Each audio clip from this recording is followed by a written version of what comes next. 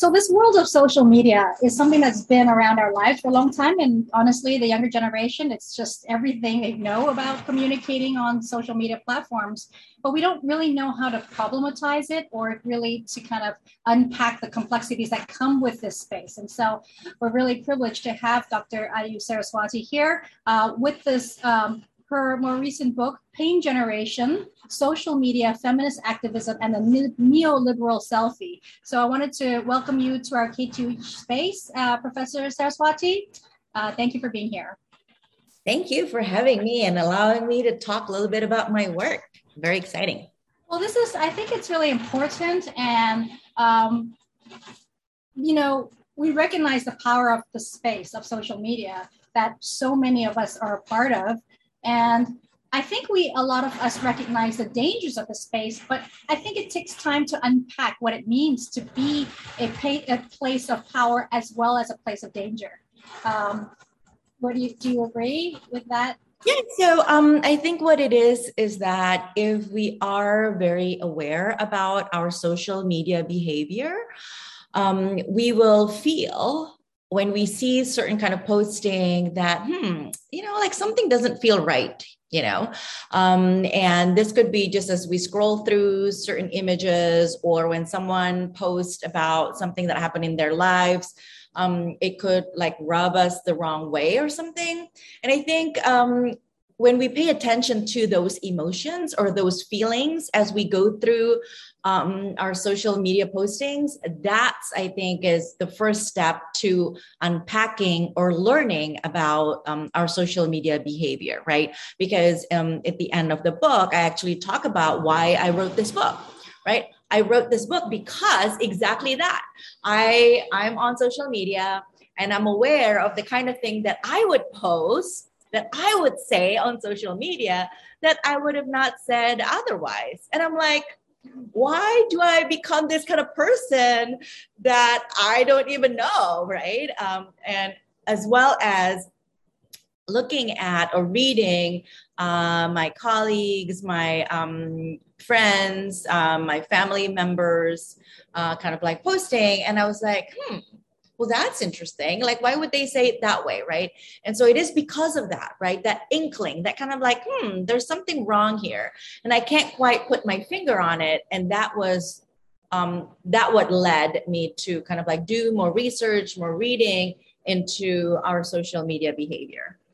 Yeah. And I think we need to, even before we start unpacking all the content from your book, is to unpack the title because there's a lot there. So first of all, I wanted to ask you, pain generation, why and how do we define pain in this generation? And then more importantly, is a lot of people may or may not understand what it means what is neoliberalism, and to context of social media is what is the neoliberal selfie. So if we can define those things, then maybe we can dive into the book and kind of go into how it all connects.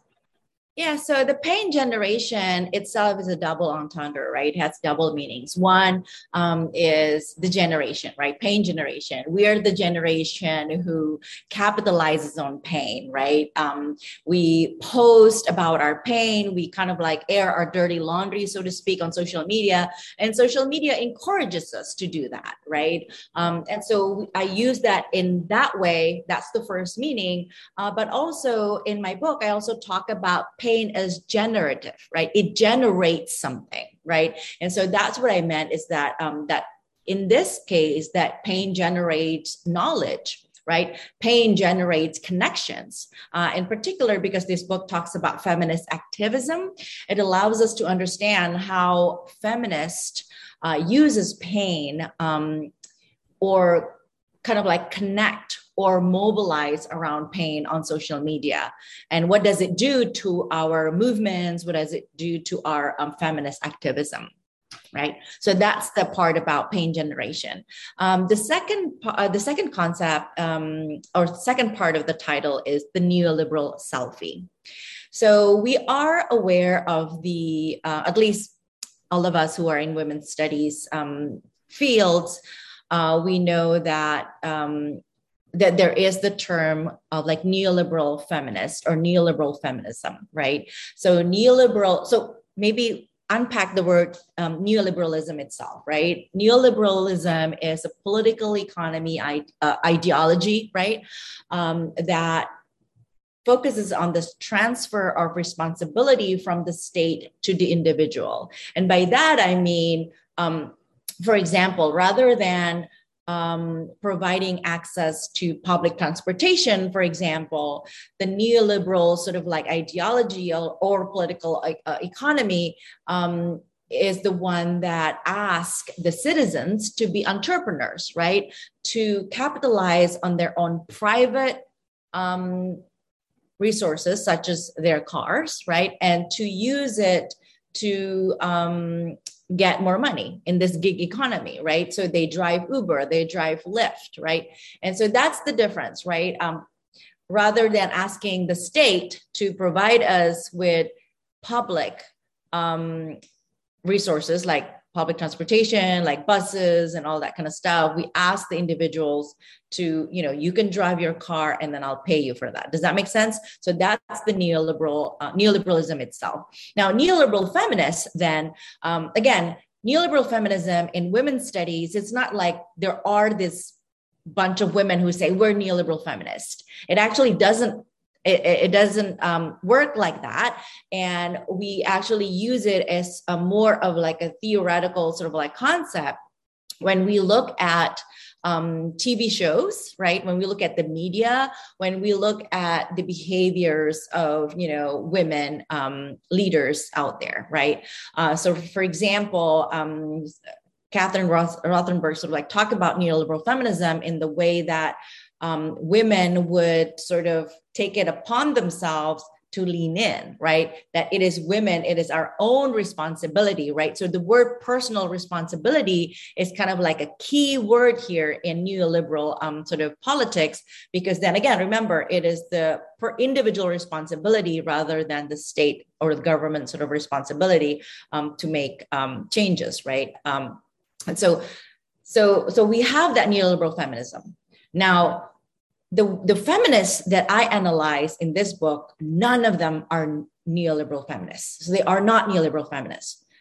Therefore, I cannot call or label them as neoliberal feminists. That's why we need a different language. And that different language or that different concept is what I call neoliberal selfie gaze, right? G-A-Z-E, it's gaze, right? It's a way of looking at the self. It's a way of looking at the other, right? It's a way of projecting themselves on social media.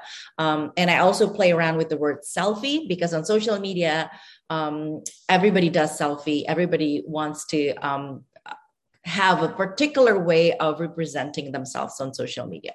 So that is my long answer of like the whole concept. Yeah, it's so loaded. I can't tell you the topic. I mean, the title itself is worthy of a whole, a whole presentation. So I'm going to pick up from the selfie, the last part you made, because that's something that's most accessible to a lot of us. I mean, I think everybody does it, right? And I remember in your presentation in the colloquium, you mentioned, technical aspects that aid in the selfie, right? You need to have that selfie stick sometimes, or you just do it yourself, but you have to think about framing and lighting and all these multiple ways to present yourself. And so this ties into like the whole performance aspect of the social media platform, right? How do we want to present ourselves? What's being left out? Because you do mention silence, and I do want to crack into silence later, but this whole complicated world of constructing how we want to be presented while trying to critique something that we think is either healing for ourselves, because we're going back to the idea of pain, focusing on what we're trying to transfer, or therapize. I don't know what's the word for that word, but what is this space, this power that we hold in this, and why it's so troubling. Why do we need to ask ourselves how we're presenting ourselves and to critique the ones who are presenting themselves that we get so sucked into through social media? So in my book, because I focus a lot on the feminist activism, right, and the feminist campaigns on social media, I actually wrote in my book that what's the danger, right? Sort of like the question that you have, like, why do we even bother talking about this, right? So in my book, again, because it is specific about feminist activism, I actually argue that unless we change our social media behavior on our behavior on social media, our movement is going to not go anywhere, right? Because the movement then focuses on individuals and individual success stories, right? Rather than focusing on the movement itself, right? So I point out that the stake is high here because now we're celebrating women, we're celebrating how successful, women are as individuals, but we are actually hurting the movement as a collective movement. And so that's why it matters, right? Because what we are trying to change here is not just to put like certain predators, right? Abusers in prison, right? We also want to change the structure. And that's the goal of this movement, right? It's not just changing the basic sort of like individual behavior. Obviously that is part of that. And that's why in my book, I talked about the ecology, right? The system, the structure, and the individual as part of that. But for as long as we only focus on how good are we going to represent ourselves on social media, how woke we are when we are posting anything, then we're only going to care about our own social image, right? Our own public image, right? And we're more invested in having good image because then we can make more money by being a YouTuber, by being celebrity. But we're not going to change the inequality. We're not going to change the structure that creates this inequality to begin with. So you're saying that from a feminist activism perspective, which you're focusing on highlighting through your book, is you're arguing that we need to look at ourselves and at what is posted out there through social media, and critique and to really critique how things are presented or being transferred in order to change the structure, if that's even possible, right? You dive into you focus on three main kind of social media stars, if you will, of Rupi Kaur, Margaret Cho, and Mia Matsumiya. I'd like to break them down a little bit, but maybe we can take a quick break and we'll come back for that. If people are just tuning in, I'm talking to Professor Ayu Saraswati from the Women, Gender, Sexuality Studies Department on her most recent book, Pain Generation, Social Media, Feminist Activism, and the Neoliberal Selfie. So we'll be back. Welcome back. I'm talking to Dr. Ayu Saraswati here on her book, Pain Generation, Social Media, Feminist Activism, and the Neoliberal Selfie. As we had unpacked in the previous part about even the meaning behind the title, now we're trying to kind of go into the dive into some specific examples that Dr. Saraswati, you had kind of posed by concentrating on three specific social media stars, Rupi Kaur, Margaret Cho, and Mia Matsumiya. Now, I personally confess I'm not like a social media fan. I guess I don't actively try to avoid it, but I don't pursue it because I know it just sucks you in, And just going through the work from these three women, it makes me think about, because you had mentioned the dangers and the connection of this neoliberal selfie, if you will, of how it cannot be disconnected to this consumerist capitalist world we live in. I was just looking at Rupi Kaur's page, and there's so much advertisement for her upcoming world tour. And she's in this beautiful ball gown. So some of her posts are very beautiful because she's a poet. And so she even on her homepage, she says something, she starts with, now is not the time to be quiet, right? So she opens up the space that we need to address. How are we going to address certain issues that she's focusing on and give that space for us to do that. But at the same time, you bring attention to this whole capitalistic world we live in and that relationship between that social media space and the larger forces. So I don't know if you wanted to kind of dig into that a little bit. Yeah, absolutely. And Rupi Kaur is actually a really, really good example of how not neoliberal feminist she is. And other feminist scholars who have studied or examined her poems have looked at how the content of her poems are very or can count as decolonial feminist kind of like poems, right? And so again, she is very conscious, very aware about building community. So when you look at the content of her activism, she is a self-proclaimed feminist, and she builds women up. She focuses on the community, right? And so when we look at what the content itself, then we see her as a progressive decolonial feminist, right? But when we actually analyze the content with the context of the Instagram, right? The social media. And in my book, I call social media itself as a digital alchemy, right? It's an alchemy.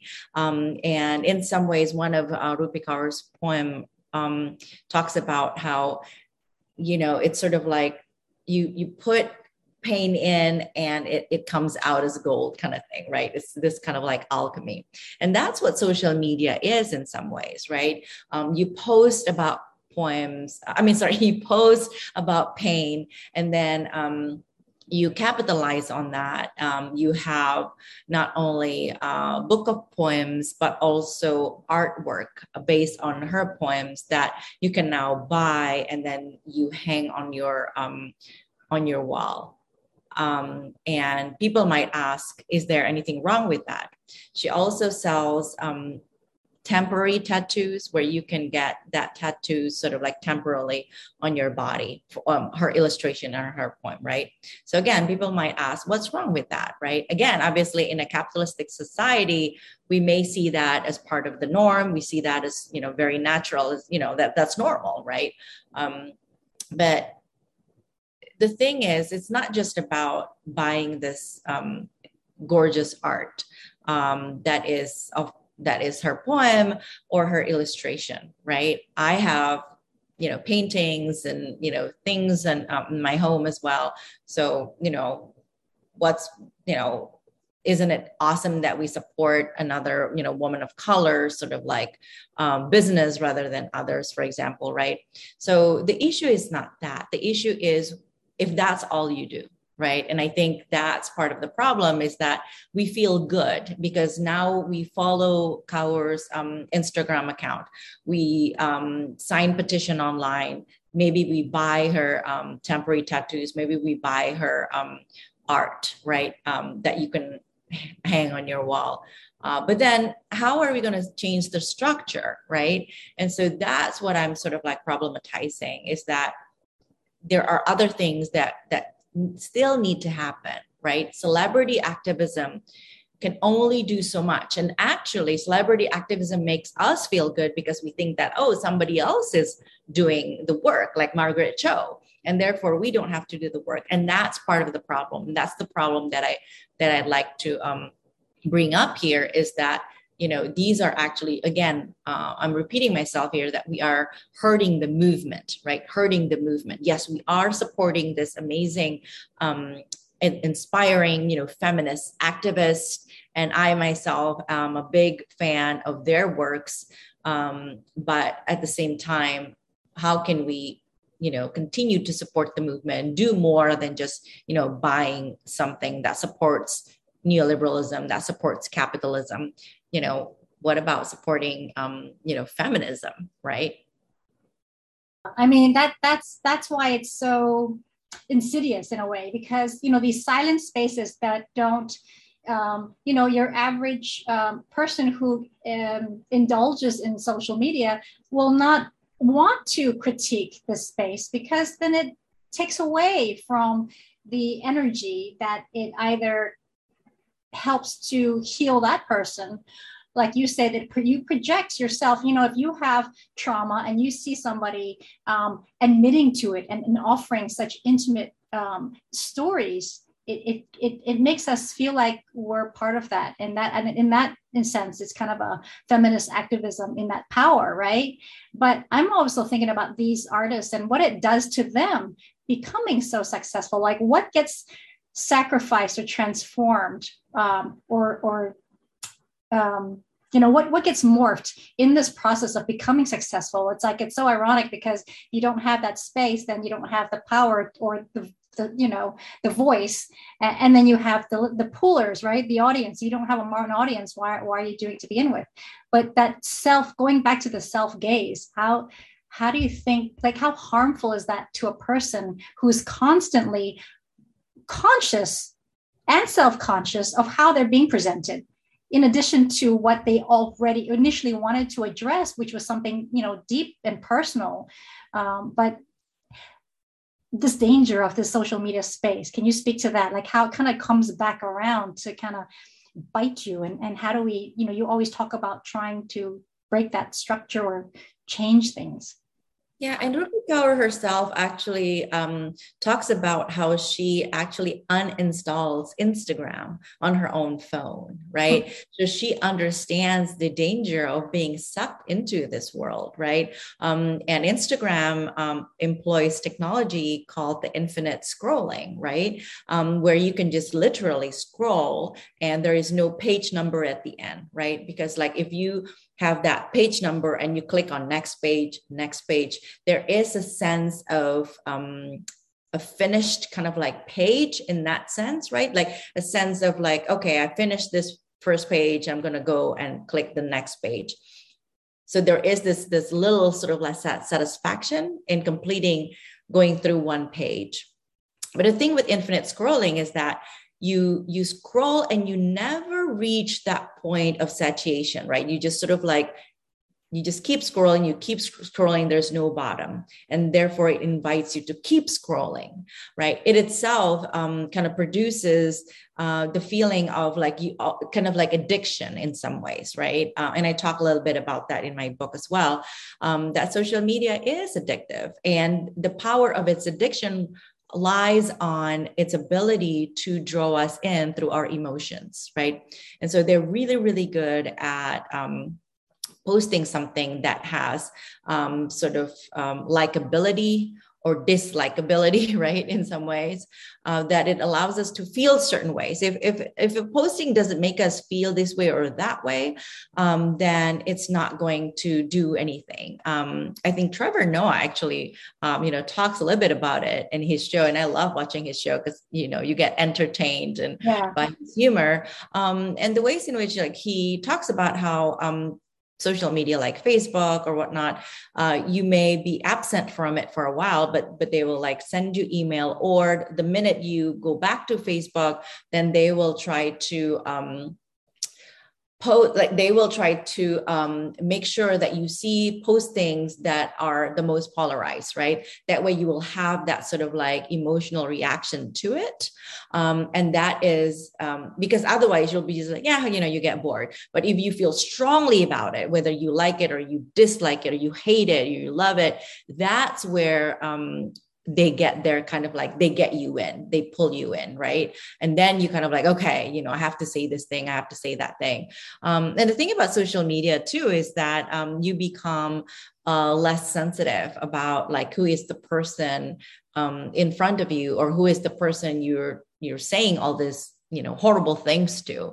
And this is why sometimes I look at somebody and I know them in person and they're like quite pleasant person in person, right? But then when they're on Twitter, I was like, OMG, like, how do they become this, like, they just like, kind of really saying all these nasty things to other people and piling on other people.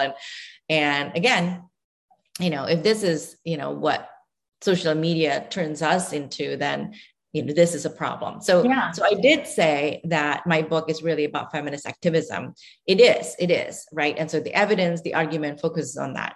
But what I hope that we get out of it also is that it allows us to, or it creates a space where we actually look at our own social media behavior, whether we're feminist activists or not. In other words, for as long as you're on social media, I want you to think about your social media behavior, whether you project that neoliberal selfie gaze, whether you focus only on yourself, whether you are really just out there to trying to make a lot of money out of it, right? And so that's what I want this book also to push us to think about. Yeah. And that's why it's so troubling, because it makes us uncomfortable to think about the consequences of certain things, or why people have certain personas or love to use this space for, to make themselves larger than life, or our as an audience, as a receiver, is to be critical of what we take in, and how to kind of navigate that space, because it's just it's scary. This is like a wild world out there. Can we talk a little bit about Mia Matsumiya's social media post, because she created this thing called the Perv Magnet, where she posts other people's posts who say really kind of horrible, problematic things that deal with sexual harassment, talking about, well, her post is like a messages by creeps and weirdos and people who fetishize on things. So she opens up this space, right, to offer, and there's no such thing as a safe space in social media, right? So what does this do? Like, how are we supposed to treat spaces like this? And opens up dangers, at the same time, a place for people to heal and resonate with all these similar things that people have been going through. So what I like about Mia Matsumiya and Margaret Cho's sort of campaigns is that they were launched in 2015. So that was 2 years before the Me Too went viral. So in some ways, sometimes I like to describe my book. It's sort of like, it's about the Me Too movement, but by Asian American women, but before Me Too went viral, right? And so, because one of the things that both of them ask is that they post not only their own experience of being sexually harassed or sexually abused, but they also invite others to share theirs as well. In Mia Matsumiya's sort of case, she actually asked specifically other Asian American or Asian women to share their stories of sexual harassment, right? And so that's what I kind of like appreciate about both of their works. That was like prior to that. But as I mentioned in my book, is that social media is not a safe space, period. It's not a safe space, period, right? It is a public space. And we live currently and unfortunately in a sexist world where when women are in public spaces, they get judged, right? It becomes a threat, right? And therefore they need to be controlled and trolled, right? And so when women are sharing their experiences of being sexually harassed or sexually abused, not only that they have to relive that, but they also then get trolled, they get attacked for saying all these things, right? And so the most important thing about using social media as a space that could be healing is that space needs to be a quote unquote like safe space, right? As safe as it could, obviously. I don't think a space that is public, that is unmediated, could provide that, right? And that is one of the reasons why I myself didn't share any of my Me Too moment, right? Because I knew what was going to happen to me, right? And I would want to protect myself from the sort of like the further pain, right? And so how do we, again, in this sort of world where voices are being overemphasized, right? And silence is being devalued, right? Because to stay silent, people say you are being complicit to that. And that is why I have one of the chapters talk about what is the value of silence, right? Can silence work as testimony? Can silence work as a protest? Yeah. Dr. Saraswati, I think you're hitting into a very important part of silence, which I wanted to dive into. So let's take a quick break and we'll come back and we'll break down that chapter of yours. And if people are listening, I am talking to Dr. Ayu Saraswati on her book, Pain Generation, Social Media, Feminist Activism, and the Neoliberal Selfie. We'll continue and talk about this complicated space of silence. I'm back here with Dr. Ayu Saraswati talking about this very complicated world of social media and what it means to be a feminist activist in the social media space. And, we talked about several kind of social media stars out there and, that complicated but powerful space that it holds. So before our break, we were mentioning silence. And so in your book, you talk about silence and you talk about how silence can be devalued and how it could be, a form of oppression if you don't get a chance to speak, but at the same time, it's could be seen as a safe space or a space of protection. So maybe you'd like to elaborate on how you break down this idea of silence in reference to social media. Yeah, so I think on social media, we have the technology or the tool of hashtag, right? And so I think there are ways in which we can perform or do silence or mark silence. Let's say there is this Me Too, right? Hashtag. And then we don't feel comfortable or we don't feel safe, right? To say something about this at that moment, right? Because again, we may be attacked further by, having our voice out there, or for whatever reason that we don't want to share at that moment, right? Then we can mark that silence by another hashtag that says silence as testimony, right?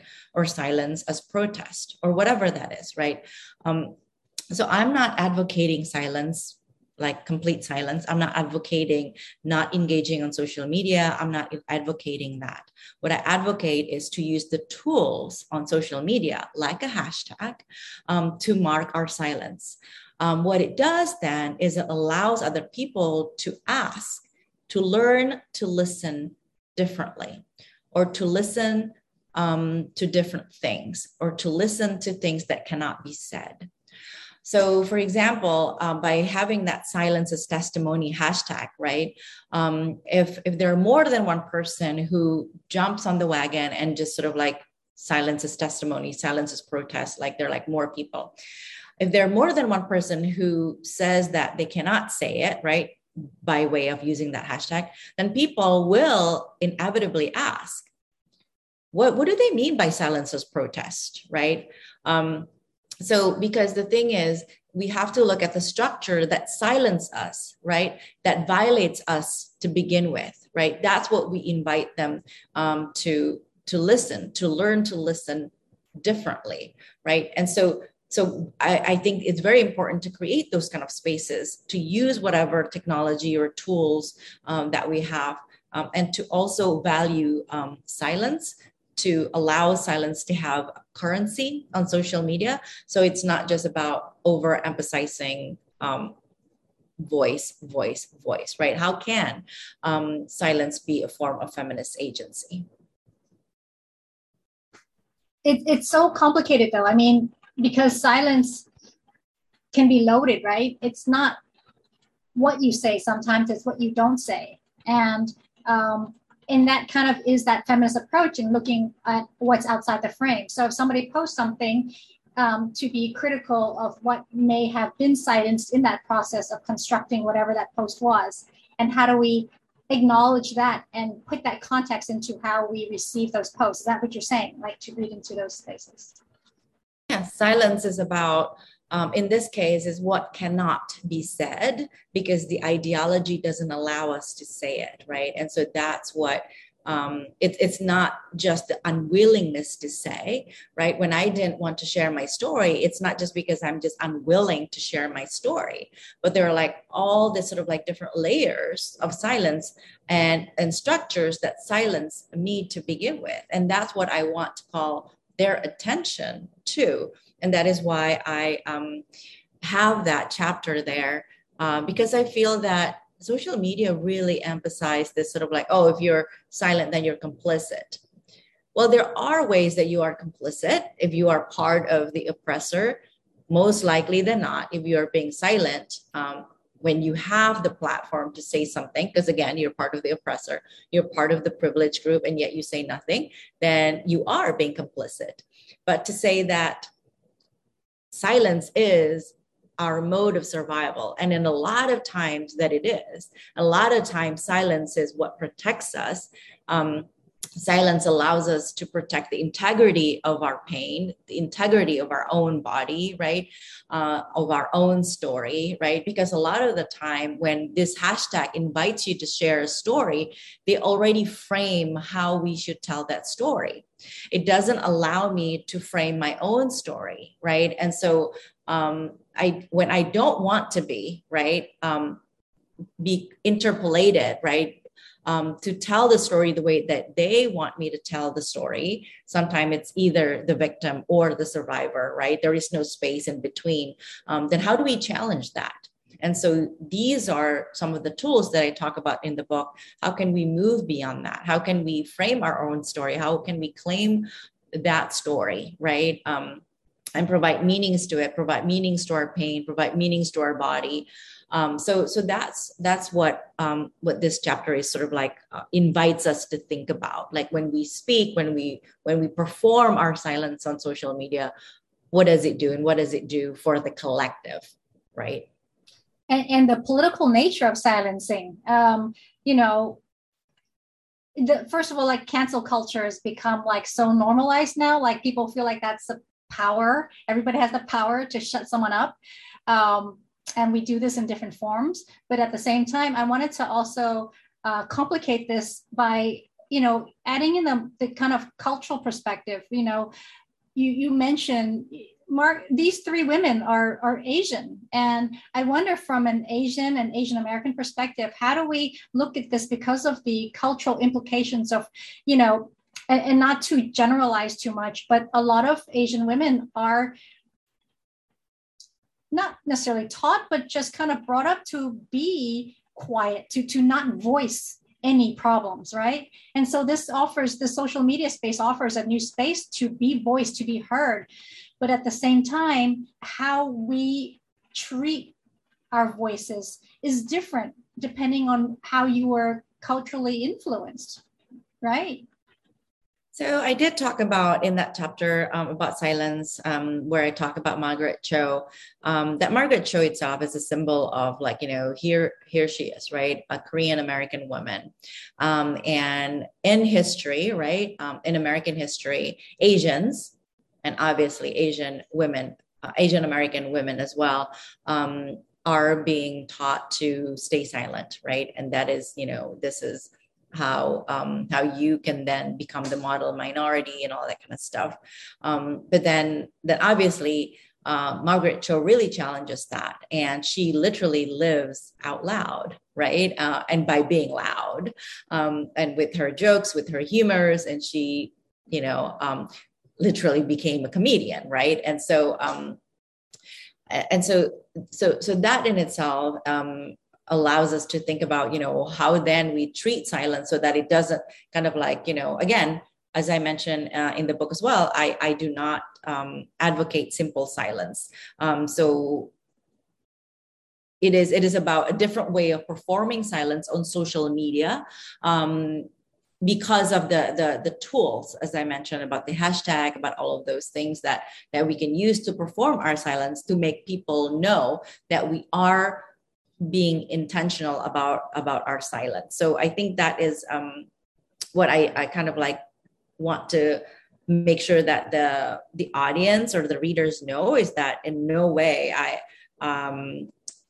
advocate silence. And actually on page 103, I actually want to illustrate that when it is intentional, the space of silence can be quite powerful, right? And so silence as a source of power and how we can perform that on social media is what this chapter is about. So how can we use this as a collective testimony? How can we kind of like draw from the sort of like the history of like a testimonial, right? Like we bear witness to what happens, right? That our stories is collective story, not individual story, right? So there are like certain layers that I kind of like highlight there, so that hopefully the readers understand that I'm not advocating silence. And therefore, this is not the same kind of silence that we talked about earlier about Asian American women being silent, because that's not the kind of silent that I'm talking about in this book. That there are layers of, like how we perform silence, how we theorize with silence, how I talked about how we can perform silence through tweets, right? And the ideological work that it actually does. So that's sort of like the things that I talk about in this book.